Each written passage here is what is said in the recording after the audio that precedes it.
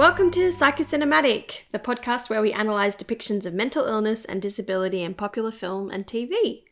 Before we start, this podcast is not designed to be therapeutic, prescriptive, or constitute a formal diagnosis for any listener. For a longer version of this disclaimer, please check the episode notes on your podcast app. Please note that this episode contains discussions of suicide. If this episode brings up anything for you, Lifeline is available 24/7 on 1311 and Beyond Blue on 132-4636.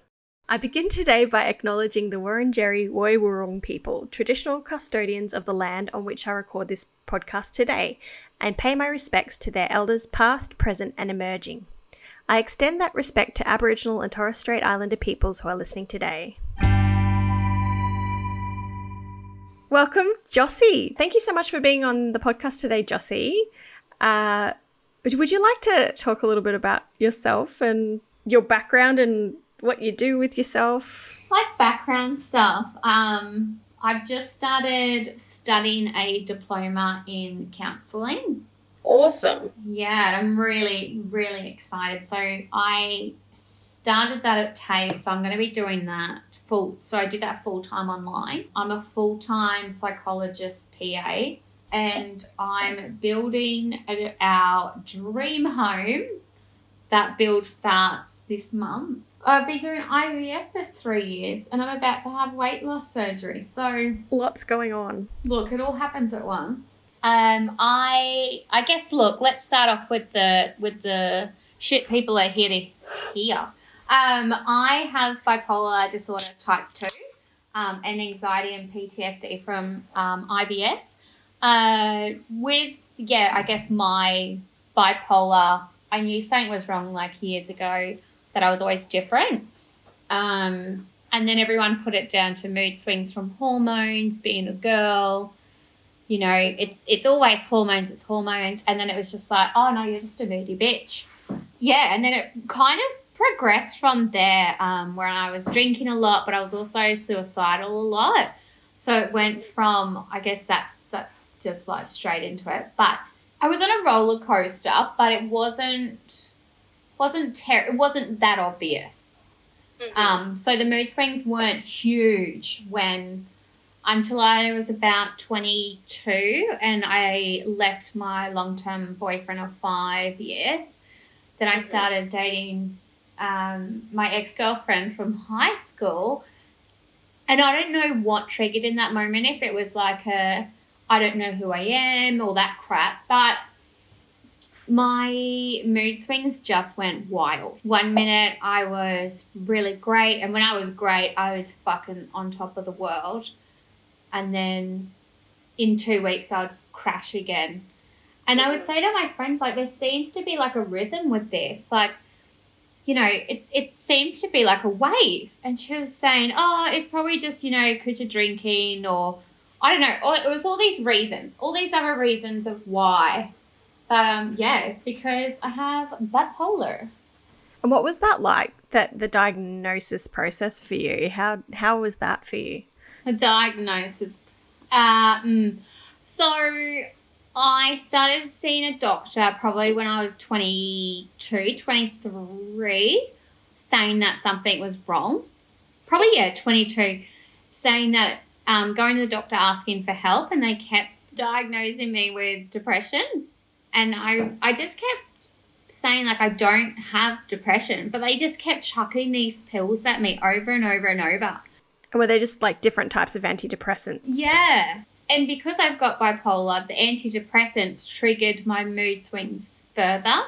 Right. So that's when I turned suicidal, from having these antidepressants. So, which I didn't realise at the time as that's why it was happening. But, and that went on for years. And just no one would take me seriously, because I was well-dressed, well-spoken, you know, like, I don't know what they were expecting me to look like, but not who I am. It wasn't that. It was, I needed to go in looking disheveled to be taken seriously as something's wrong. That's such a common story that I've heard, and it feels like the system that we're in, it's like you really have to be at crisis point in order for anyone to actually go, okay, so maybe something's going on here.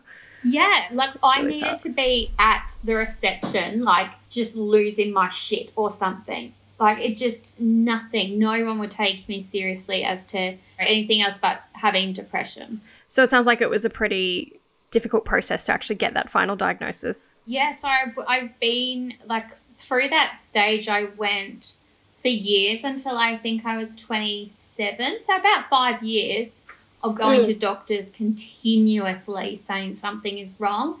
And then when I started, I thought, well, fuck, no one's listening to me. No one thinks I know anything. Everyone thinks I'm too well dressed and too well educated, which I'm not, to be taken seriously that it's not depression. So why don't I just use that in my favour and actually become educated? And then I can take myself fully armed and go, look, these are the symptoms, I guess, that I have. I've been tracking my moods. This is what I think it is. This is why I think I have bipolar. And I need you to fucking listen to me, because whatever you've given me, this concoction of fucking pills, like I'm overdosing on them. Like this is what you've done. You've made me suicidal. Like you've done that because you weren't listening to me. And then I got a psychiatrist. And she looks just like a Simpsons character. It was just wild. Like I couldn't believe it. Was really hard to take her seriously. And yeah, within 10 minutes she was like, oh yeah, you have bipolar. And I text what bipolar is to a stack of my friends. And I said, do you think this sounds like me? And every single one was like, oh, holy shit, did you write that about yourself? Oh, wow.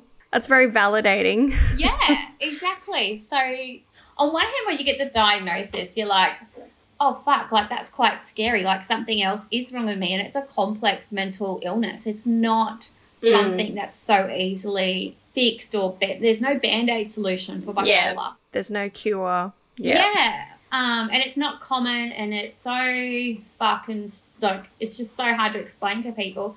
But on the other hand, I was like, I belong somewhere.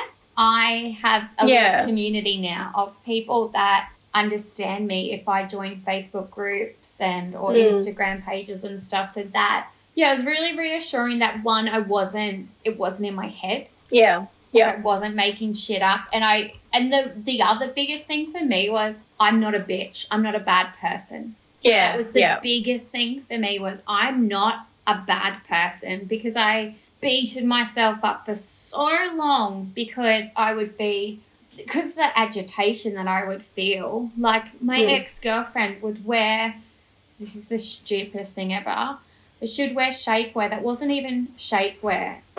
Anyways, she would wear it every day to work. And I just remember getting so agitated one day. I was like, they don't even fucking work. Like, it's just high underwear. Stop calling it shapewear. Which is the most irrational thing to get angry about. But I was that agitated. And I just thought, I'm just the worst person. Just, why would that make me so angry? But it's just these wild mood swings. So it sounds like you really had to, like, learn for yourself and advocate for yourself to get the diagnosis and to be able to put a name to what was going on for you, and then get the support that you actually need that's actually going to help you.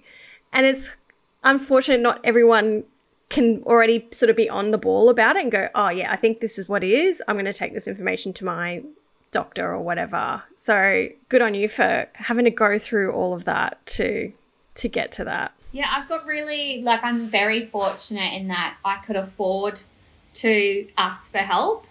I had the access to ask for help, but I also had, like, the support of my parents really backing me when I was saying to them, like, something's wrong.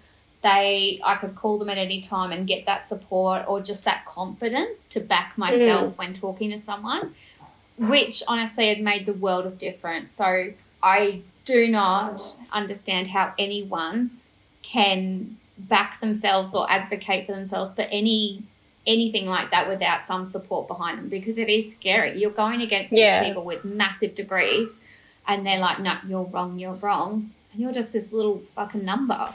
And I'm always assuming that it's a little bit of I don't know. I think it sort of comes back a little bit to in history of like the hysterical woman as well. I feel like women aren't taken seriously ever. Like, you know, look at things like endometriosis and all that sort of stuff, PMDD. It's such a common theme where it's just, no, you're just a woman. You just, you know, you just need to calm down and get on with it. And that's right. Like, I just thought I was moody. I thought I was a moody fucking woman. And the hate I had on myself for being that downer was just awful. Yeah, it was really crushing my self-esteem when I thought, everyone hates me. I'm an awful person. Like, why would I say that? Why would I feel like that? And now you've kind of got a reason for that. Yeah.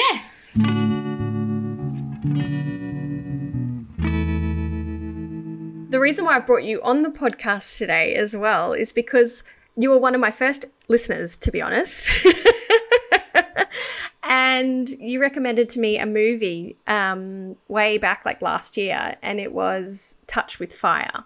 And I finally got the chance to watch it because it was on SBS On Demand for a very, very short period of time, and thought how better to cover it than with yourself. So thank you so much for offering to do that with me. Thanks for having me. This is super special. So how did you come across this movie? I think it was my parents. Oh, cool.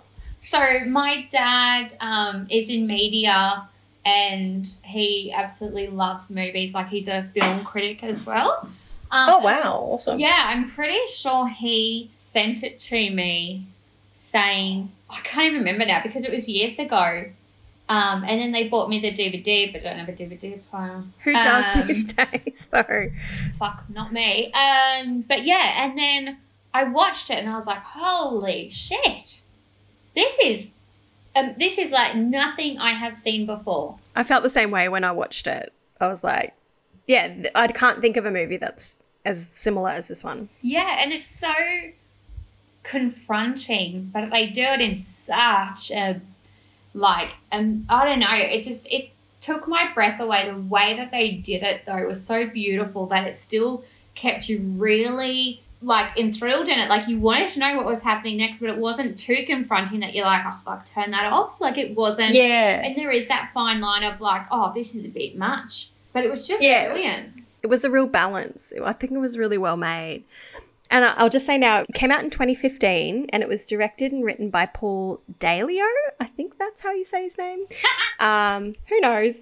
And it was co-produced by his wife, Christina Nikolova, which I love. Love a husband-wife team. Obviously, it wasn't a blockbuster. It wasn't a Hollywood film. So honestly, I didn't even know about it until you told me about it. And I just happened to see that it was on SBS and I was like, ooh. So... Like, how did they afford Katie Holmes? Well, I think I was just thinking that because, you know, one thing I would have liked is more like actual actors with bipolar in it. But then you got Katie Holmes. Get Katie Holmes in there to, you know, get some star power. So yeah. Shall I go through the plot so we can get stuck into the nitty-gritty? So Touch with Fire, we meet Carla and Marco, who are both experiencing a manic stage of bipolar disorder. Marco's dad discovers him living in squalor with piles of books and papers everywhere, talking about how he's quit his job because he's through with the system and he can live off McDonald's packet sauces. He doesn't need electricity or sleep anymore, and he tells his dad he isn't taking medication as they constrict his emotions. He's a beat poet who calls himself Luna. It seems that his mother also had mental illness and left the family. Marco escapes his dad but gets picked up by the cops while on a roof staring at the moon and is taken to the institution that we see in the film. We then meet Carla, who's riding in the middle of the night and appears to be getting more and more distressed. She's staring at the light and seems to be fixated on the sun. She goes to her parents' place at around 1 a.m. and talks with her mum, desperate to find out what she was like before graduation when she got sick and what triggered it. Unsatisfied, she accuses her mum of lying. She tells her mum she doesn't feel like herself anymore, who tries to convince her to stay at theirs, and then they'll get her file from the institution and figure it all out. Carla leaves, goes straight to the hospital to try and get her file. The psychiatrist agrees to give it to her, but then she is convinced to stay there so she can keep looking at her file. So Carla and Marco both appear to have inadvertently checked themselves into the psych ward. In group therapy, they don't like each other and have a disagreement. Their big difference seems to be that Carla wants to be able to manage her illness, whereas Marco wants to stay in the manic state and channel it into his life and creativity. Then at night, they start meeting up together at around 3 a.m. and get to know each other more and more, discovering they both channel their manic periods into art, both as poets. She sees herself as the sun, he sees himself as the moon, both drawn in by light. He's quite obsessed with the book Touched with Fire, which talks about all the famous geniuses with bipolar and how they harness their bipolar in creative ways. They fall in love. They both go off their medication and start to believe they're an alien and arrange to go to their home planet. After attempting to do this by drugging the guard and then escaping, they are separated and put into isolation, and are then discouraged from being together. They both go into a depression and are sent home, and for the 6 months they stay at their parents'. They both attempt suicide around the same time. Well, I assume so. That's what it looked like in the movie. Saying to each other, meet me on the other side. Later, while stable, they try and find each other by sending each other clues in the institution. They find each other at Van Gogh's Starry Night at the Mona and start a relationship. They try to be intimate, but Marco struggles due to the side effects of his medications. They throw their meds away in a fountain and decide to be together, which helps their sex life, but of course they stop engaging in the rest of the world. Their parents are very wary of their courtship and don't think it's healthy and try to arrange doctors to take them back to the institution. They run away, find out that Carla is pregnant, and so steal Carla's mum's car and go to the forest where they believe they can raise their child. They drive into a river and are then rescued and put back in the ward, but are released when it's discovered that Carla is pregnant. They agree to go back on medication and raise the child together in the world. They start setting up an apartment and he goes back to work, but he can't maintain it and starts to go off his medication. And Carla can see he's starting to get into a manic phase again. They meet the author of Touched with Fire and talk about their worries, but she's very pro-medication and says she can keep your gift while being on meds. This gives Carla hope, but Marco says that she's weak, and they have a fight and Marco pushes her. Carla goes and gets an abortion. And you know this because you see that she's been drinking. He also finds out and pulls a manipulative, let's have a baby shower, and buys her the little prince, which is like such a sad scene. She admits what happened. She didn't want the child to be raised by their illness and they break up. Later, she calls him. And then a year later, it's discovered that they wrote a book together. She's in a new relationship and they're both stable. They do a reading at the bookshop, which goes well. Their book is called Eclipse, Sun and Moon Together. Oh my God. And that's the plot.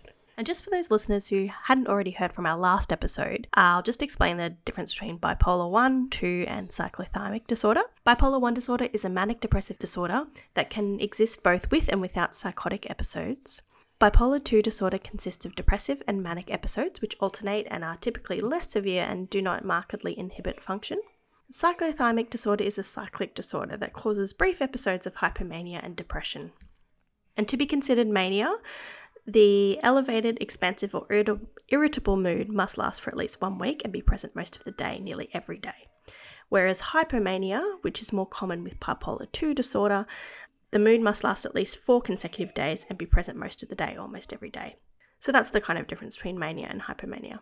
Mania is characterized by inflated self-esteem or grandiosity, decreased need for sleep, increased talkativeness, racing thoughts, being distracted easily, an increase in goal-directed activity or psychomotor agitation, and engaging in activities that could have painful consequences.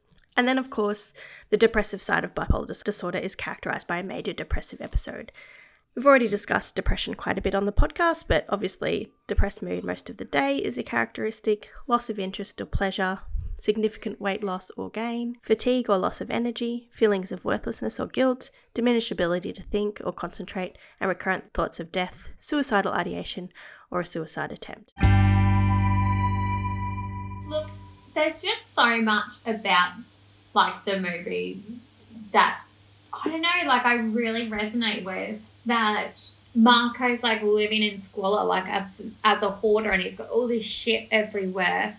I know that when I was in Newfoundland, when I was living there single, and that's when the bipolar, I was probably in my 4th year of having bipolar without knowing it, well, technically. I didn't even have sheets on my bed. I slept amongst clothes that would have been so dirty. My washing machine didn't work.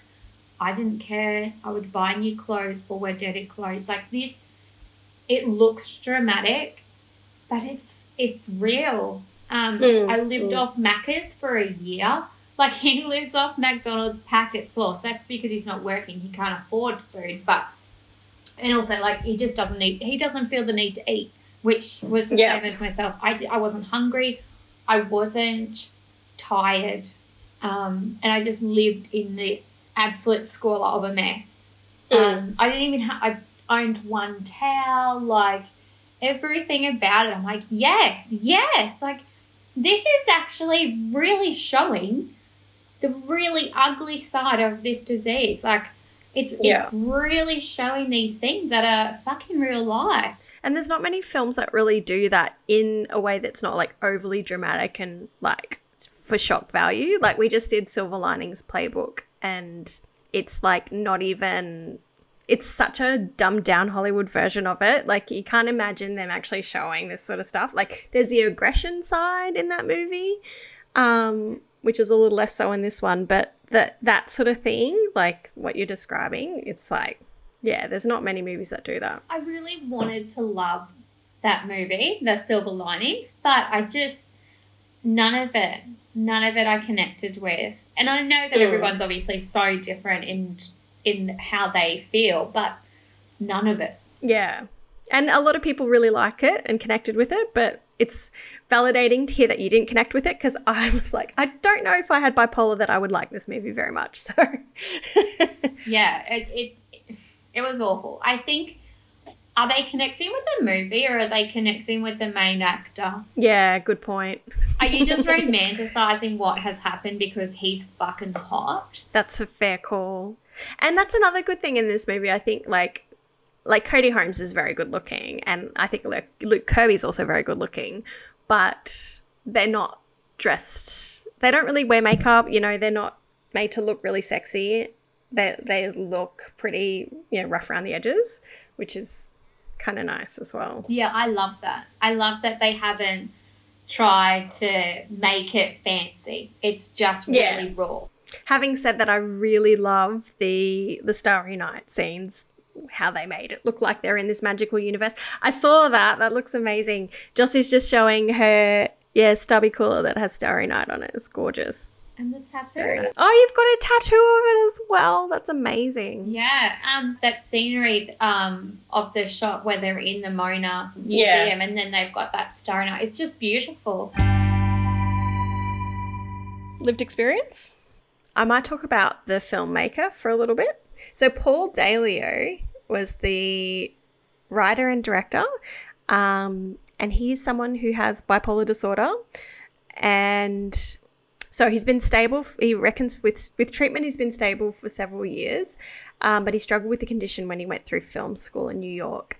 And once he graduated, he wanted to film a story. So he and his wife, who's also a filmmaker, started sort of throwing ideas back and forth about two people with mental illness who fell in love, which made him sort of explore what it's like to be bipolar and that it's not all bad. And he looks at like a long list of writers, painters and composers who had bipolar but still created amazing things despite or possibly because of bipolar disorder. So he wanted to sort of show that it brings out a lot of beauty and positive things, but it also brings out a lot of the horror as well. So yeah, he had the focus on bipolar in this film, and I think that's really clear in it as well. Like that's what he set out to do. And compared to Silver Linings Playbook, because my brain's still in there, it's like such a different. You can see the difference. It's chalk and cheese. Like Silver Linings Playbook is utter fucking shit. If you haven't seen it, don't give them any more fucking money. It's not even like so bad it's good. It's just so bad. As we sort of discuss in that episode, like maybe it did some good things, but like it's done with the good things it's done, and there's really no I think we need to focus more on the films that are actually, you know, showing it in a much better way. So also I've sort of gone through the actors in it and whether they have lived experience. And you'll not be surprised to find that neither of them have lived experience with bipolar. Shocked. So yeah, it would have been nice if he had people with bipolar in the role, and I'm sure it wouldn't have been that hard to find, but I guess there's still so much stigma attached to mental illness, so it's not like actors that are like, hey, I've got this and I've got that. It's still very much a taboo subject, so that's fair. But it's interesting. Katie Holmes said she didn't know anything about bipolar before agreeing to play the part. And keep in mind too, because she was married to Tom Cruise for so many years and she had to like be a Scientologist, and they don't believe in like psychiatry. So maybe she wasn't even allowed to even think about mental illness when she was with him. No, it would have been a complete, like, it would have been a non-topic in their house. Yeah, so it kind of makes sense that she's not really heard of bipolar. And at least, you know, even though she came from that background, at least now she does know what bipolar is about, and she's got a little bit more interested in mental illness as a whole, because it did make her do lots of research, and she read Touch with Fire, as did Luke Kirby. But yeah, I couldn't find anything else about mental illness for her at all, probably for that reason again. But I'm glad she divorced Tom Cruise. She can, if she has mental illness, she's allowed to talk about it. She did something good for her mental health then when she divorced him. Luke Kirby also does not have anything that I came up with or that I could find, but he did say that he thought that mental illness has a dodgy history of cinematic portrayals, and he was keen to make this movie to change that. And it sounded like both he and Katie were like very trusting of Paul Dalio, the director, when doing this, and like going with what he said, and counting on him to make it all come together, which obviously worked really well, I think. And he has played characters with bipolar before in plays that he's done, so a little bit more aware than Katie Holmes, which is nice. That's a bit of a coincidence, isn't it? That he's played someone with like roles with bipolar before. Yeah. What's the odds of that? I don't know, and I don't know how he came across the film, whether he might have auditioned thinking, hey, I can play this role. So that's all I know. I really liked Luke Kirby in the role. Really. Like, when you would see him have these, like when he's in his apartment and he's rifling through everything and talking to his dad, like you see in his eyes, like you just, everything about, he's just so unwell. Yeah. But it really doesn't look fake. Like he does so well that and he really looks quite disheveled. His eyes look really like bags under his eyes. Yeah, the bags under his eyes, like you can just see he's just not there. Like it's incredible. He's really good. Yeah, he should be in more things. I hadn't come across him before. Have you seen anything else he's in? No, I googled the guy because I was like, who the fuck is this? And I have no idea what, like, these other movies, no idea. Christine Lardy, who played Carla's mum, I've seen her in like Chicago Hope from back in the day, which was one of those hospital dramas. Like an ER? Yeah, like ER. I think it was like the other ER show.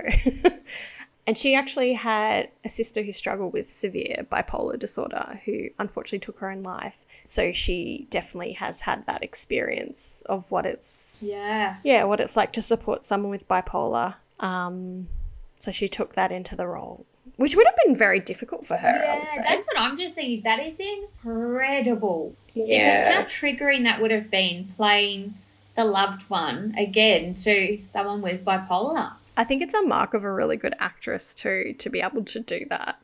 Absolutely. And I thought she was really good as well. Yeah, she was brilliant. She was really good. And I'll just touch on Kay Redfield Jamison, who appeared in the film, who is the author of the book Touch with Fire. So she turns up in the scene where they meet with her and talk about her book and what they want to get as much out of life and don't want to be on the medication, and she sort of convinces them that you can get that from life as well as be on the medication. And yeah, I just read a little bit about her. Had you come across her before or her books at all? No, I don't. I used to read a little bit, but I don't read because I just can't sit still. Yeah, so she's written so many books. She's the Dalio, I don't know if that's related to Paul Dalio, but the professor in mood disorders and psychiatry at Johns Hopkins University School of Medicine. And she's written her book Manic Depressive Illness was first published in 1990, and it's like a classic textbook on bipolar disorder. But it sounds like she only got diagnosed with bipolar after that, when like she was really interested in mood disorders when she studied, and about 3 months into her first job as a professor in UCLA, that's when she realized that she was bipolar. And she was put on lithium, which helped control her moods. She wasn't keen on it at first because it impaired her motor skills, but then she decided to continue taking it after a period of depression. Yeah, and she's written heaps of books. An Unquiet Mind, which talks about her experience with mania and depression. Night Falls Fast, Understanding Suicide, which would be a really interesting read. I'd like to read that. Yeah, I think people should read that book. The government, maybe. And Nothing Was the Same, which was a memoir with her about her and her husband's relationship. And she's like very influential and very smart, and it's amazing that she was in the film, I reckon. Yeah, absolutely. I've just seen here as well that she's also attempted suicide by overdosing on lithium, which I have done, I think, probably 5-6 times. Oh, wow. I've overdosed on lithium. So it's just so interesting, like reading someone else doing it. Yeah. It's just like, wow, I did that. Like, okay, cool. I don't know, yeah. And I guess I wonder how common that is too, given it's not someone people talk about that often, and that those medications can be quite potent as well, and there is the danger of doing something along those lines. And then the Seroquel and the antidepressants, like all of them I've overdosed on. So I just thought that was really interesting that she has as well. That's all that I looked up. Did you find anything else? It's just such a good film. Like, the chemistry that these two characters have, the genuine love they have for each other. Yeah, they really connected really well. So well. And I know that I don't have children, but I know that everyone says, you can't describe the love you have for a child.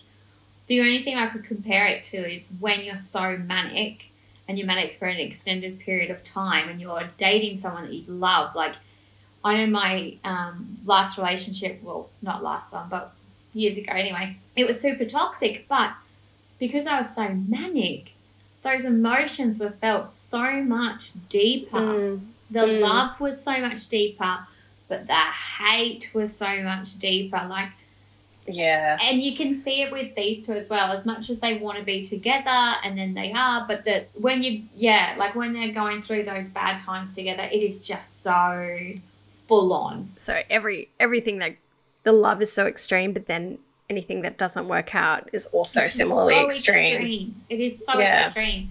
And I know that I've been like a bit sheltered in what people might tell me sometimes. Like, if it's bad news about someone, they might make sure that they're with me when they tell me, because they know that, I've been called sensitive and stuff. But it's just, like, I have a literal fucking mood disorder. So if I take it a little bit more than someone else does, sorry that my brain's not configured the same as yours. Like, it's kind of the definition of it. Yes.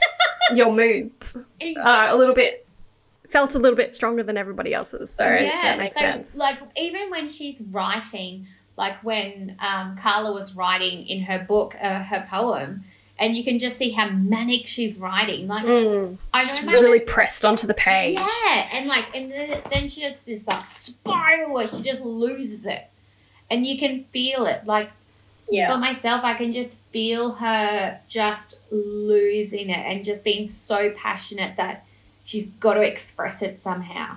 And I know writing my notes, I'm normally a really neat writer, but I know even just myself, I was just like scribbling writing because I was that looks so fucking neat to me, Chelsea. No, fuck off. Look at it, it's a fucking mess.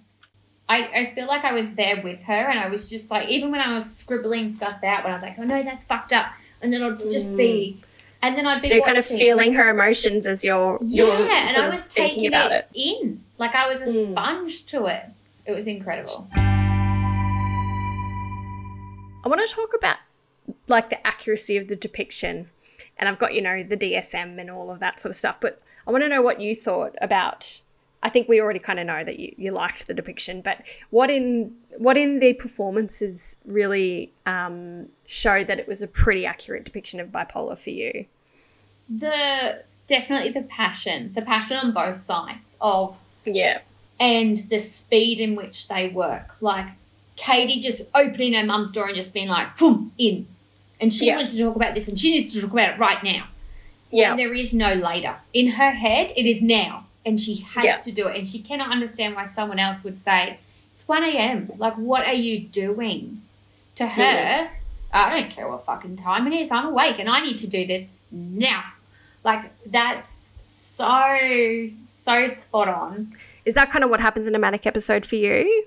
That need for it to be now? Or is that sort of every now and then, like not just manic? No, it's definitely the manic episode. So I'll get something in my head.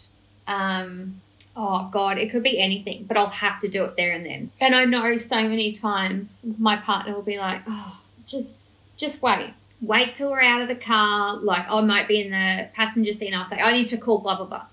And he'll say, just wait. I'm like, no, I need to do it now. But I cannot wait. It's not that I won't or that I'm super impatient. It's just, I don't know, my brain is like, it's just not going to happen. And then, the not sleeping, like, I went days without sleep, like nothing at all. I was living in New Farm off Brunswick Street, so I would just run to the Story Bridge and just sit there because I had to let off some energy, but also unfit. And it could be 3 a.m. and I could sit there for an hour. But to me, I was kind of sitting there with the spirits that were at the Story Bridge, and that was my way of like calming myself. To everyone else who had lost their life to bipolar or depression or schizophrenia, whatever it may be, but I felt their presence.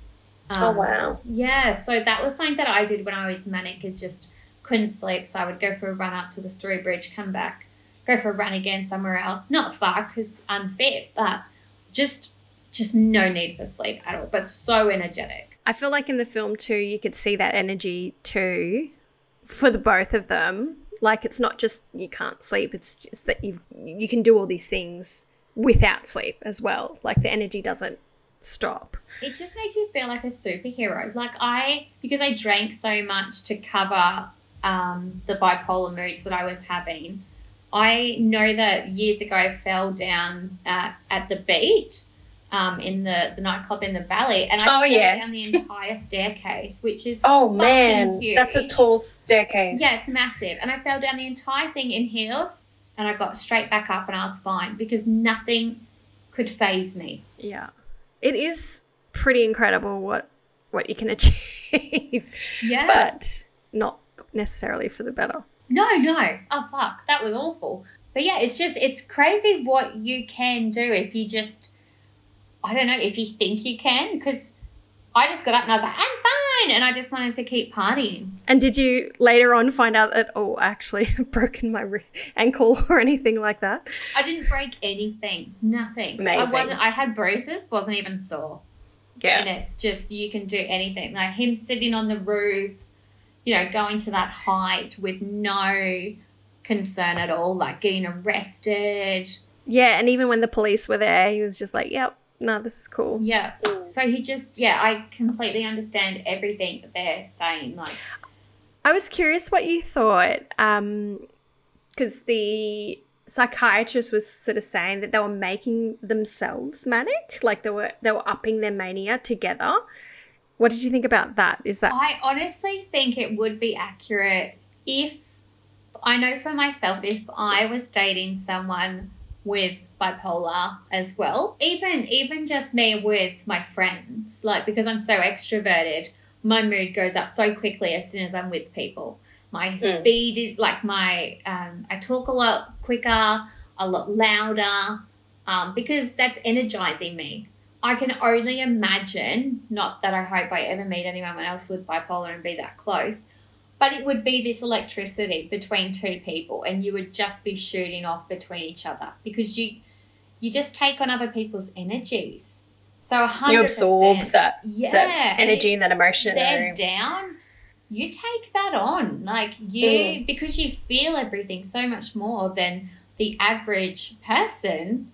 You know, you really do absorb that. So 100%. It was pretty magnetic watching them connect so much, and like she was kind of sus about I think he says, you know, I'm actually from the moon. I'm an alien from the moon. And she at first was like, yeah, no. And then suddenly like, yeah, we're both aliens and they're waiting to go home. Like the way it goes from, yeah, no, to immediate, like very quickly into his sort of almost delusion or hallucination was pretty incredible. So that sort of resonated. Yeah, and like I can see why people think that bipolar is happy or sad, because you do just quickly, like you could just be feeling super average and then something will just happen and it can trigger it off. So for her, she was obviously thinking, no, you know, that's not logical. You're not from the moon. But then the more she felt that trust in him, that she started to believe what he was saying, and then the more she thought about it, she's like, of course you're from the moon. You wouldn't lie to me. You're from the moon. Let's go to the moon. Like, that's where her head was going. It just makes complete sense. And I guess that's an example of the racing thoughts and ideas that they were both sort of having. And it's just so trusting. Like when I first met Chris, he told me that seagulls are baby pelicans. And I was like, oh my God, like I had no idea. But you build that trust with someone, and I don't know if it's like it's a survival mode thing where you build trust in someone else that's so stable when you aren't. But that trust is so strong that I believe that for years. For years I thought seagulls are baby pelicans. If I didn't know better, I would have believed you right now because I've never thought about it. But I guess it makes sense too in being in that state.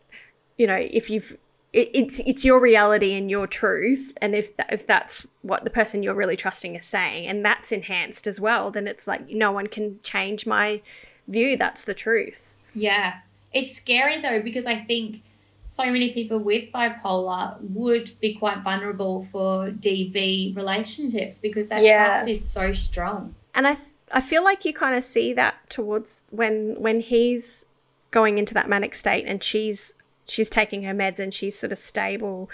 And is it then he pushes her and like she's like, nah, getting the abortion, we're done. Yeah. Whereas if she was also in that manic state, maybe that's not the decision she might have made.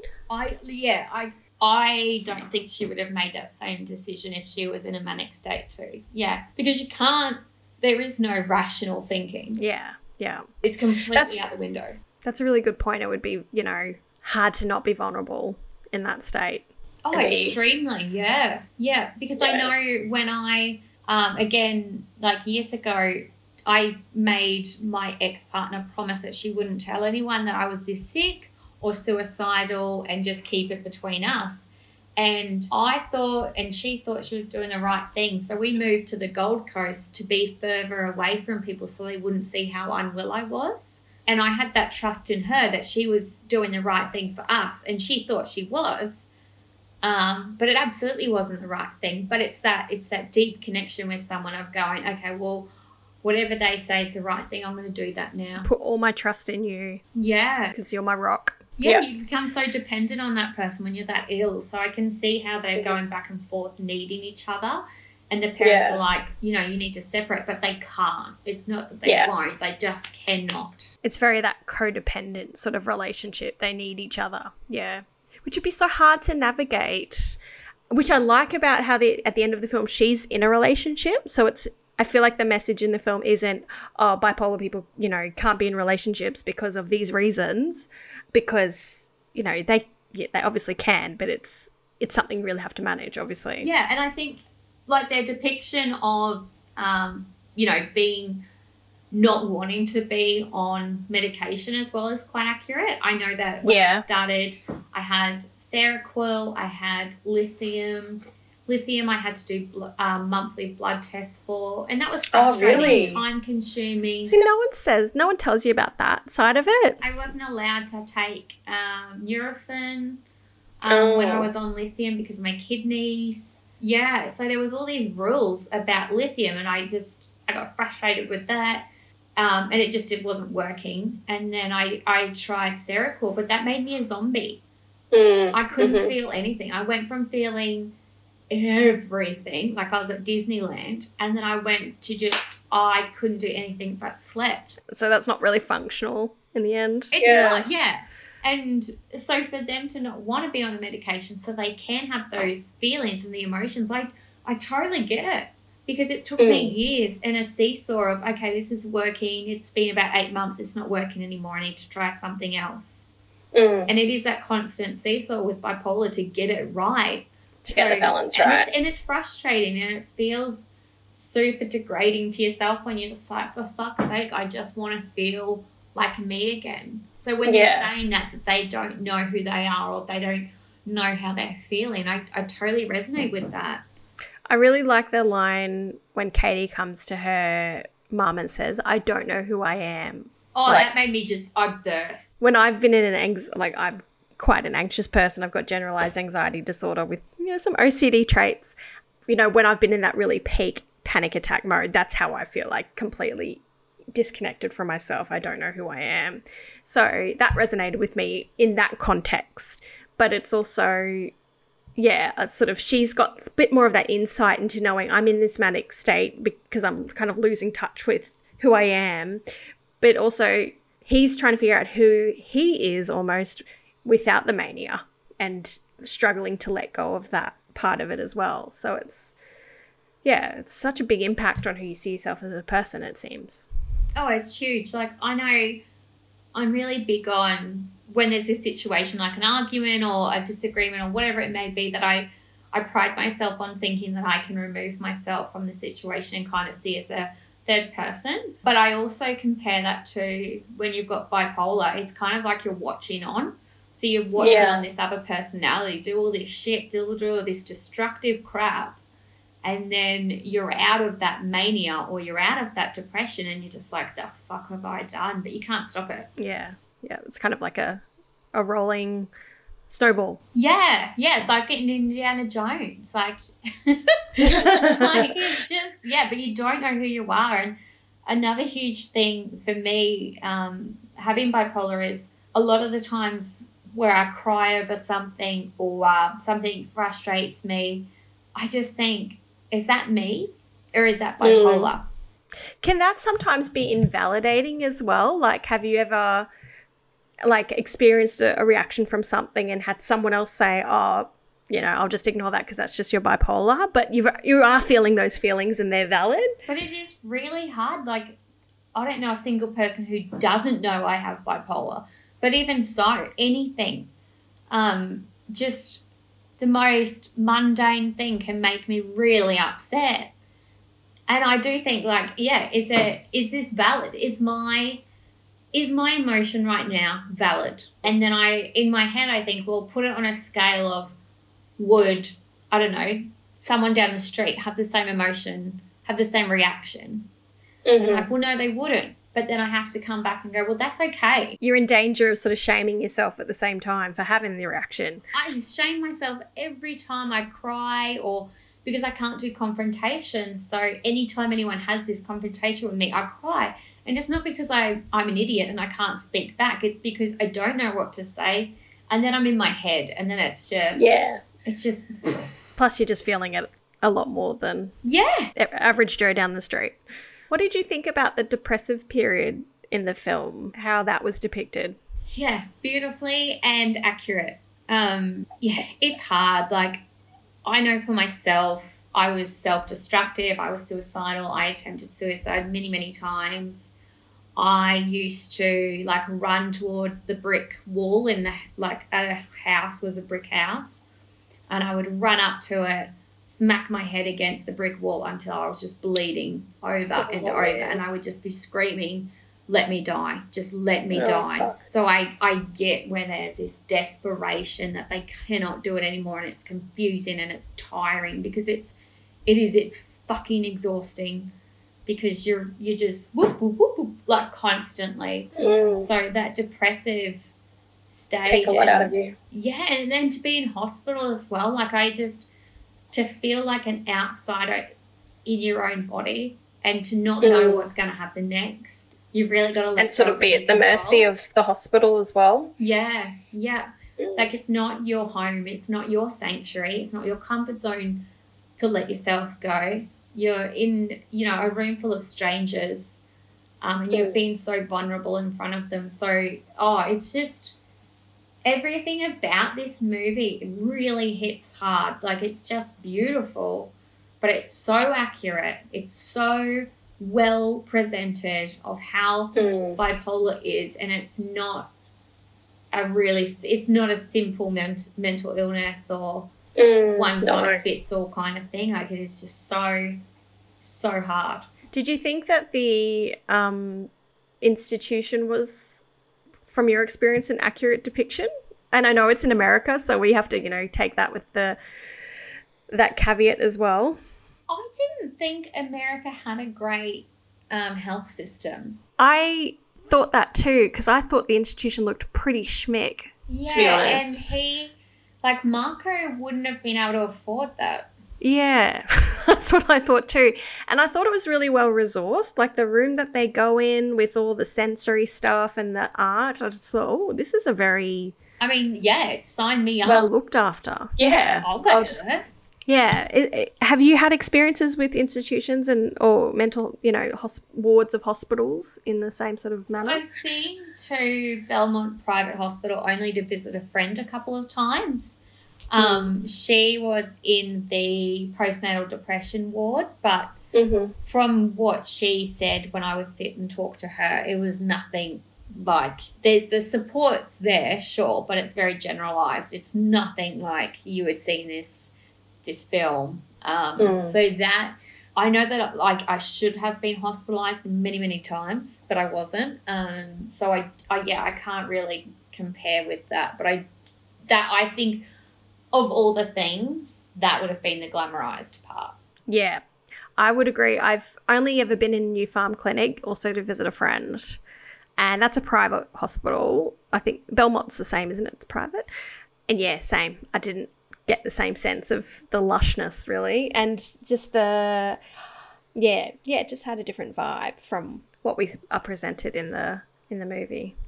Yeah, and I think the psychiatrist as well, she seems really like stonewalled. She doesn't seem to actually care. And I feel, does she even believe them, or does she feel that they're just making shit up? Like, because she's very dismissive of them straight off the bat. She is, yeah.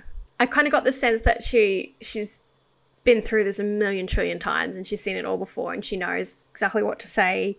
Like she kind of knew what to say to get them to stay, and that worked. Obviously it worked, but it wasn't done with a lot of compassion, I thought. My only thoughts on that are you've got to be quite, considerate with this, because people with bipolar are watching this. So with everything else so accurate, you really want to make that accurate. Like, this is the person that you're going to go to for help.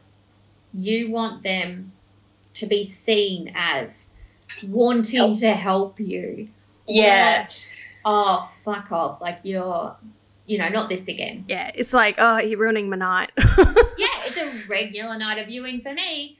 But because she does seem so dismissive and like just... Ugh. She was probably my least favourite part for that reason as well. And maybe that was Paul Dalio's experience as well. It would have to come from lived experience, I think. And I think it's a grudge that he's got perhaps with someone that he used to see. Because otherwise you would have made that character quite compassionate. Yeah, you'd hope so, because you're hoping, to me at the end, they're managing their symptoms a little better. So you'd want to maybe encourage your audience to go, hey, psychiatrists aren't all quacks and they're not all like They're not scary. Like, over I you. can go see them. They're approachable. Having said that, though, I like the group therapist in the group therapy scene. I think he did an okay job. What were your, have you ever been in group therapy? Can you compare with your own experiences? I haven't been in group therapy, and I can't even remember what the group therapist was like. So that's how memorable it was for me. It wasn't a very long scene, but like it's when Carla and Marco meet each other, so they're having a little bit of a fight across the room. My first thought was like, he's actually doing some therapeutic work, whereas any group therapy scene I've seen in movies, they're always just like, how are you going? Like they're never really doing anything therapeutic. But he seemed to be like asking a little bit and asking kind of those leading therapy questions, which I've definitely asked. So I thought that was a pretty good depiction. And he was very like calm and like validating of people's feelings, but also like, okay, you need to calm down. Sort of, yeah, I liked his approach, but that's coming from my perspective. No, but that's really interesting because you are the psychologist. So you do have that experience. Like I can tell you my lived experience with bipolar until the cows come home, but you can tell me your lived experience as a psychologist on the other side. Having said that, I have not done group therapy with patients with bipolar, so I'm only coming at it from what I see as Like what I think might be cats. Good. You don't want to. And that's kind of, he did well at managing all the different personalities in the room with, you know, in as much as he could. And that that wouldn't be easy. Yeah, exactly. One thing I was curious about in your experience, the psychiatrist says since they've been so high and manic for so long and so intensely, the depression will be very, very intense as well. Is that the experience usually for you? Yeah, well, it's that old saying, what goes up must come down. You go up hard and you come down hard. I know when I described previously what mania was like to a friend, they said, oh, that's just like being on coke. And I've never done coke because I don't need to. But I was like, oh, okay. And then they said, oh, but at least you don't have the come down. And I was like, what's the come down? And it is that depressive state of being. And I was like, oh, yeah, I have that, but times 100, mate. Like, you've got nothing. Like, you wait until you're punching yourself in the head. Like, come back and talk to me then about depressive episodes. Yeah, it's maybe not the most nuanced thing to say. Like, oh, you don't get the come down from coke. No, you get a whole different type of come down. Yeah, no, I get the much worse one, but thank you so much. Yeah. I did wonder though, because it seems like in the movie they get sent home during their depressive state, which I thought, isn't that the most high risk to do that? Like, I'm assuming in Australia that's not what would happen. That's when you would be hospitalised. You'd hope not, but it's who knows these days. But yeah, like they're known to suicide attempts. Like, so why would they be let to go home just to their own devices? It doesn't make any sense to me. It seemed like they were like, oh, they're just going to be sleeping all day, so we'll give up the bed. They won't be engaging in anything. Yeah, I don't want to waste the bed on someone who's just going to be sleeping. Like, I would rather have someone in here who's going to do therapy. Great. But they will end their lives. Like, yeah. Do you want that on your record, psychiatrist? But yeah, maybe that's a bit more of a reflection of the American healthcare system as well. I think so, yeah. Yeah, that's where it gets a shoe in. Yeah. The only bit where it's accurate about America. I mean, having said that though, I've people I know who have been hospitalised have found it really hard to get really good treatment that works for them in Australia as well. But at least you don't have to be rich and have a huge debt on your head to access it. Yeah, not as much as America. Like, obviously still psychiatry costs, psychology costs. Super expensive, yeah. It's expensive to be ill. Like, it costs a lot. I reckon I'd have a Range Rover if I didn't have bipolar. The amount of doctors I've seen, the therapy, the medication, the blood tests, and the time. Yeah, it's not just the cost in dollars, it's also the time spent attending all the appointments and checkups, etc. Yeah, exactly. And the time out of work to do that too. It is like a little part-time job being this ill with a complex illness, yeah. What did you think about in the film how each of the parents sort of went through their journey with Carla and Marco and how that was depicted?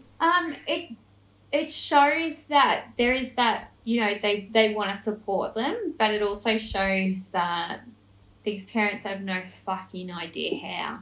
Yeah. Which is incredibly accurate. I thought that. I know that I've had many conversations with my mum saying, like, I can't believe I would text you and tell you that I was killing myself. And what were you able to do? And she's like, nothing. There was nothing I could do but be there and help you. There is nothing else. Like, what do you do? I was doing everything right. Like, these people, they're you know, they were seeing therapists. They were trying to take medication. You know, they're on paper doing everything right, but they're still having these problems. So yeah, and then it does get tiring for people around someone with bipolar, because the person with bipolar doesn't stop. Like, they don't just pause and then just like chill and then go back to it. Like, it's just constant, yeah. So these parents are exhausted. They're not told how to manage this, and you can just see it in their reactions. Like, they're desperately wanting to help, but they're like, I don't know what to do. I feel like they do as best a job they can too. I think they really try hard. You can see that they really love their kids and just want them to be well. Yeah. Even though they're tired, and you can see that they've gone through it a lot. You can tell. The patience is amazing. And I think they're really calm too. Like, I've been that hysterical with my parents when Katie Holmes is freaking out at her mum's house. And my mum has not been that calm. I don't know if that's accurate. No offense, Mum, I love you. But yeah, like, you can really see that they are trying every little trick they have in the book with the amount of energy that they have. Yeah, exactly. And you've only got so much energy for so long, right? So they would be exhausted. They're out of ideas. They've tried every trick in the book. Like, what else? What else can they do? So I really love how the parents are seen in this. Yeah, I agree. I thought they were really well acted. It would be confronting as a parent too to go to your son, like your child's house, and to see the state that they're living in. Oh my God, yeah. The level of concern you would have, would just be astronomical. So he does really well in trying to keep Marco a little bit more calmer as he's trying to, like, you know, ruffle through everything. But yeah, you can see the dad's like, come on, what do you need? What do you Yeah, just come over and hang out with me for a bit. Yeah. Like, and the sort of backstory with his mum, which maybe she had bipolar as well, it's kind of alluded to, and Marco sort of brings her up quite a bit and says, you know, you made her go, or whatever it was. Like, that would have been really hard for his dad to not take personally, but he seems to just ignore it, keep going. I think, and that would be something that has come with time. Because I'm sure that's not the first time he would have mentioned it. Like, if that was real life, it would be this reoccurring argument that you pushed her away, you know. But it is, like, bipolar is genetic anyway, so it does make sense. Like, his mum had bipolar or has bipolar. So we might just talk about the section of our podcast called Stereotypes. So I didn't find too many stereotypes in this film that we usually see in movies about mental illness, but did you pick up on any that you thought were possibly problematic, or not necessarily problematic but still a stereotype? Nothing that I've walked away and gone, oh, for fuck's sake, like, are you kidding? Yeah. Did you just get that out of a textbook? You know, when you can really see that they've just Googled what it's like to have an illness. There was nothing, like, cringeworthy like that for me in this. It was, there was nothing like it. I think the only thing that I thought could be seen that way was in their depressive episodes, how everything's black and it's very bleak, but at the same time, that's kind of what it can be like when you're depressed. But it is very, like, the colour is now black. Yeah. Maybe slightly on the nose, but also I liked it at the same time. Well, I mean, if you have, like, you know, major depression, it, I guess on like a level, say you've got major depression, it's a 7 or 8, you know, and it just cruises along, and it's just always there, right? Yeah. And sometimes it gets really bad for people, and they you know, they go and they have their lows, like someone might call it. But then to have bipolar and major depression, it's times 100. So things are all black. Yeah. Like for me personally, like my eyesight drops when I'm feeling low. My sense of smell changes, my taste buds change. So it actually changes so much. So much of your sensory world as a whole. Yeah. So the fact that it's actually gone black really, to me anyway, shows that they know the illness. That's really good to know, because I'm sure some people watching it might not realise that's how bleak it can be. I did think there's sort of, it plays with the stereotype a little bit of the sort of crazy artist, or quote unquote crazy artist. What do you think about that sort of? Because that's sort of talked about quite a bit, of wanting to harness the mania to create, and so many of these artists that have bipolar or are alluded to it because they were so far in the past, and that being, like, I guess a positive thing about mental illness. What were your thoughts? Look, I somehow got skipped with the creative genius in me. For fuck's sake. Maybe you just haven't found your gift yet. Maybe it's there. I've looked. I joined a PR degree. Like I signed up to a uni course when I didn't even own a laptop. An online uni course when I didn't own a laptop. So, like, you know, I've tried to be creative, but yeah, and the references is a lot to Van Gogh and other people who are extremely creative. And, you know, Carla's a poet and he's a rapper, and they're really into that art. That is one stereotype that I have found, because I can't do shit with art.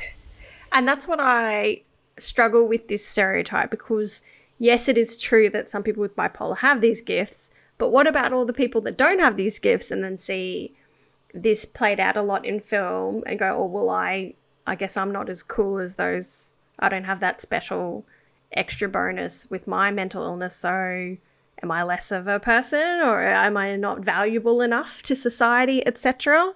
Yeah, and on that, like, because it's so well known, you put together bipolar and creativity, a lot of the times you even look up, you know, bipolar and what it's like, and so much is referenced creativity.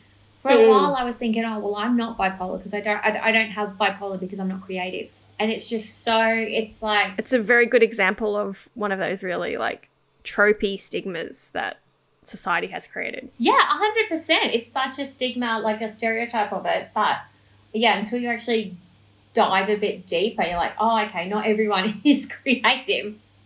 Like, that is just a stereotype. So if you don't have that, it doesn't change anything about your illness or about you, or you're not stupid, or, you know, whatever you're thinking, you just don't have it. And that's okay. Yeah. That's fine. I don't know if it's a stereotype, because it hasn't really been depicted much in film, but the sense that people with the same mental illness can't be in a relationship together, that's, like, I guess a message that could be gained from it, which could be seen as not a very helpful or positive message. What are your thoughts on that? If you both have bipolar and it's well managed, like with your medication and therapy, then, you know, you'd be fine. But if it isn't, if you are both like this couple where the mood swings are so erratic, like, I don't know, I couldn't.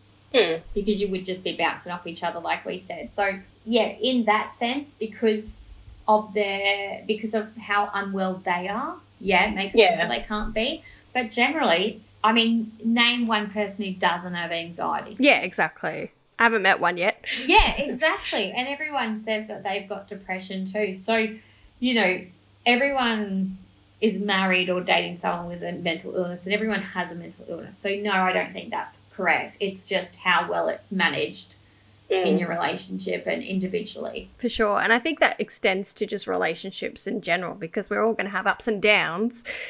It's how you manage those things and work through them together.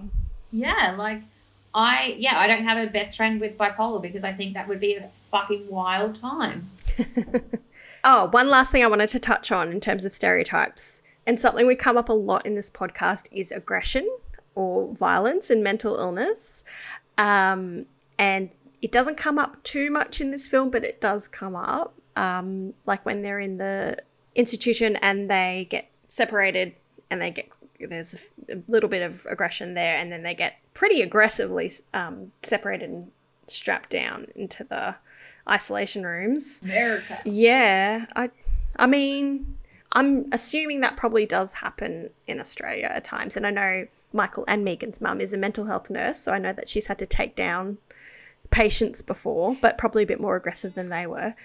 It often comes up in mental illness that there's aggression there, when we know that people with mental illness are more likely to be victims of violence rather than perpetrators.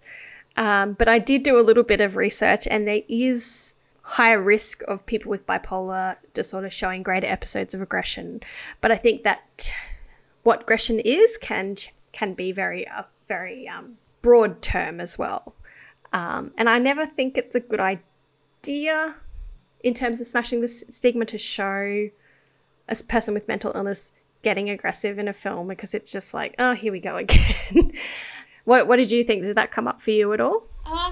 No, like the aggression you can see is just their passion about wanting to be together, and and I think that their aggression is actually their fear coming out, the fear of not being together, because they're their safety nets. Like lived experience with that, I am the least aggressive person ever, but I do get agitated. So to the point where if someone is breathing near me when I'm agitated, I feel like my whole body is like really terribly sunburnt, and someone is just scratching the sunburn. Like my whole body goes into pain from them, and I just like feel this rage. You know, it doesn't come across as aggression, but it does come across as really snappy. Because fuck. But definitely not aggressive like this. But then again, I'm not an aggressive person generally. So maybe someone else would. I just cried everything. Which is less aggressive, but also... Don't love it, but yeah, I'd rather that. I think, you know, a cis white man with a bit of rum in his stomach is far more aggressive than anyone with mental illness. But absolutely agree. And yeah, the research that I looked up did say that because of that increased agitation during that mania and irritability, then anger and rage can follow, which might lead to higher risk of aggression. So it does make, you know, logical sense that there would be some more increased episodes of anger or aggression, but it's not necessarily the case with everybody with bipolar. Like you say, there might be that predisposition to getting aggressive. And I think it's more so you want to harm yourself. You don't want to harm another person. That's an interesting point, because research I was looking up for, I can't remember which other film it was, but they termed aggression as, like, one of the terms within aggression was self-harm in the study that they did. And, like, that's a different ballgame than being physically aggressive to somebody else. It's completely different. Yeah. Like, the amount of times I've just punched myself in the head. Never in a million years would I hurt someone else, but I couldn't stop hitting myself. And I would never even think to, like, put my hand on someone else and hurt them. But the aggression is just at myself. So it's you just hurt yourself. There's probably fucking Silver Play fucking List, whatever their stupid name is. Because he's super aggressive in that Silver... Yeah, he definitely is. I can't remember when he's ever aggressive to himself. He's not. He's just aggressive to everyone else. Yeah, exactly. It's something that we just need to... Even if there is some evidence of it, like, let's just stop showing that and show something that's a bit more realistic and concerning, because... The percentage of actual people with the aggression is so small. Like, it doesn't need to be... Oh, it's fucking annoying, but yeah. It's always overblown. Yeah, 100%. Yeah. I kind of want to go to what we thought could possibly be harmful in this movie, because I don't see much that's harmful about this movie. Did you find anything could be construed as harmful? No. Like, everything is really spot on, even to the point where Marco doesn't want to take his medication. Again, spot on. Yeah. Like, no one's going to watch this on medication, then watch this film and then go, I want to stop my medication because, you know, or like get in their head like that way. No one's going to do that. I definitely agree, compared to Silver Linings, where the message is like, just fall in love. You can throw your meds away. It's fine. Fuck off. Yeah, it was kind of the opposite message in this movie. Yeah. And even though they are together and the whole, you know, the movie's about their relationship, it's still about them working on themselves as individuals. Absolutely, yeah. I really like that about it. Yeah, so if it was only or even more so directed at them as a couple, then I'd be like, okay, that's a bit harmful. But it was actually, they are still individuals in a relationship, and how do they help each other and themselves to be together? Like, Yeah. so I thought that was really beautiful how they've done that. And there is hope in it, in that she's doing really well. Yeah. And he seems to be doing a bit, like they were able to come together. I think that was really hopeful. They were able to come together and read that book together, even though they went through such an intense relationships, which didn't end particularly well. The fact they were able to do that and collaborate was like pretty powerful to me. Tears! Beautiful. Yeah. And yeah, you're right. Like, they were very different, and you could see that difference all the way through. Like, he really wanted to harness that mania, and she really wanted to just sort of be stable. And that the way they're both kind of grappling with that need and working through that by themselves as well. Yeah, as and then also I'm trying to understand where the other person's point of view is coming from. Like, why would you try to hold on to the mania? Why aren't you trying to get better? Yeah. But the mania is addictive. Yeah, and I can see his point too. Like, he doesn't want their kid to be, just another kid, and also, wants to hide. The fact that they went into the forest to like raise their baby together because society won't want them. Like, that's fair call. Like, the way society is, I can see his point in that. But I can also see her point as well. Yeah, like, and telling the parents, you didn't want us together. We met in a mental hospital and now he's made a baby. Like, Yeah. when you say that loud, you're like, wow, that's a combination. But yeah, I can see why they did try to run away and think that was better, because they would have been just ridiculed. For sure, yeah. I think maybe people could get the message that parents with bipolar might not be fit to raise a child. The fact that she did end up going through with the abortion. Like, I'm sure there's kids out there with both parents with bipolar that might be like, oh, I'm here. I'm happy I'm here, or people with bipolar that want to start a family might see this movie and go, oh shit, that's not a very good message for us. But I can also made sense in the film at the same time. Yeah, so I think the timing of the abortion was key, because it was when he pushed her and showed that aggression and showed that, I think it would have been like a bit of a trigger for her to go, okay, we're not in a stable place. Yeah. So we're not fit This isn't right a good time. now. Yeah, this exactly. baby. And so she's making a really rational decision. Exactly. And you can see that she's in a rational place before she makes that decision as well. Stable and rational when she makes that. And I think she's absolutely made the best decision for her and this unborn child. But I know myself, like, I've cried many times to Chris saying, if I give our child bipolar, I will never forgive myself. Because the guilt will... So if I have to go through what my parents went through with me, oh my God. But then Chris says, but you'd be the best help. If they have a mental illness, like, you will pick it up straight away. And you'll get it, and you'll be able to support in the most individual way that they'll need. Yeah, so I guess, I think if their abortion scene was, I guess, when they were going really well, that would have been, whew. But I think the critical timing of it was perfect. Yeah, I definitely agree. Just one last point. How did you find, without, and be as comfortable with this as you like, the depiction of the suicide attempt, did you think that was a responsible, okay depiction? It wasn't too glamorizing or too much? It is such a fine line of you have to glamorize it to some degree because it's such a triggering and confronting thing to happen. Yeah, you can't make it too real because that's not good. Yeah. And it's an indie film. It's not CSI in Miami. So, yeah, they had to do something, but good on them for still showing it. Yeah, I think that was key. I think they needed to show how dark it can get to make this a good depiction. Yeah. And then, and they needed to show the both sides. Like, they did show the mania to its extreme with, I'm not from here, I'm from the States. Like, that is real. That's 100% in his mind, that is where he's from. And then, the suicide attempts, like, it's all real. It's all really valid. I thought it was done pretty tastefully without being too in your face, because it didn't have, pretty music or, Yeah. it just looked bleak.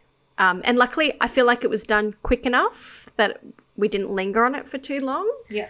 And then you could see them, a few minutes later, they're sort of doing okay again. So it's like, okay, everything's fine. Yeah, exactly. So So they didn't dwell on that for too long, but I'm glad that they did put it in. Yeah, same. I might just finish off with just a few bits of information about how helpful this movie was for advocacy groups. Apparently, the National Alliance on Mental Illness screened it, and Paul Daly said that lots of organisations got behind them and wanted to use the film to show the depiction of bipolar, and they did not get one negative response from a doctor or patient or family member. Everyone said this is exactly what it was like for me. Yeah, so it got a really good, it was critically praised from the community, but unfortunately there's less information about how well it was received about this movie than like Silver Linings Playbook, because it didn't win an Oscar. So yeah, it obviously your love for the movie and my love for the movie is shared by the bipolar community, which is really good. I didn't know that. So that's just made my heart feel so warm and fuzzy that every single person who, doctor or patient or family member, like to hear that is just beautiful. It must have been so nice for Paul too to feel like, oh yes, I did it. I really spoke to the illness. Like, he's just nailed it. And yeah, and you can see himself in it, I think. Oh, and he's actually in it. Did you realize? He's a patient in the institution. He comes and gets his medication. Oh my God. So he did like a Stan Lee movement where like he's in his own movie. It's like a little cameo, which is really cute. You gotta make a movie. Fucking be in it. Yeah, for sure. But yeah, I don't know what he's up to now. Hopefully he does some more stuff, because if he does more things like this, and now that he's put himself sort of on the map and, a lot of people liked what he did, hopefully, the next thing he does has more attention. Hopefully. I would love that, because he's obviously very good with mental illness movies. But I would love for this to be as well known as Tully and Silver, whatever. I've got to stop talking about so people start Googling it soon. Can't plug it anymore. Is there any last things you want to say about it? Oh, I just want everyone to watch it. I want anyone who has a loved one with bipolar, anyone who has bipolar or thinks they have it or thinks their loved one has it, it's just such a touching movie. And it does show you that everything you feel is valid. And with bipolar, I feel, for me anyway, that's the biggest thing, is your emotions are valid. And you're seen and you feel heard in this movie. And that's huge. That's for such a complex mental illness and such one field with so much stigma, to have a whole movie, an accurate movie about it, is just fucking phenomenal. Totally. That's such a lovely message, and I think it shows what the power of film can be if it's done right. Movies bring so many things to the surface and to light and connect people. So seeing a movie that actually does it well is like, a breath of fresh air. And like, I don't even have to do the final scores because I think it meets all the criteria for everything. And we've never had that before. Really? So, no, yeah, never. I can tell why you wouldn't have had that in the Joker. Fuck, I know. But yeah, that's amazing. Honestly, yeah, I it's perfection to me. Amazing.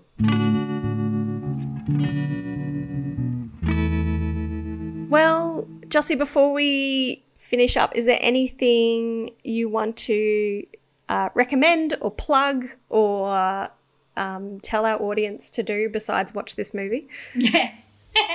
Just in case you haven't thought of it, you should absolutely watch this film. Don't know how though. We'll find out. I'll find out a way. I've got the DVD. It's still in the wrapper. If you guys Jossie will send it to you. have a DVD player, I will fucking send it to you. I will plug the organisation that I work for because I strongly believe in all the work that we do. So I work for Listen Psychology. So the website is www.welisten.com and it's LYSN. We offer bulk billing psychology through Medicare, and it's all via online. So it's via video chat or over the phone. So you can be at home in your comfort zone, in your safe place. Is that Australia-wide or? Yeah, it's Australia-wide. Oh, that's fantastic. They don't have the huge wait list. Like I've been able to get people in. Today I got someone in the same day to see someone or the day after. Like, it's just incredible. Oh, that's amazing.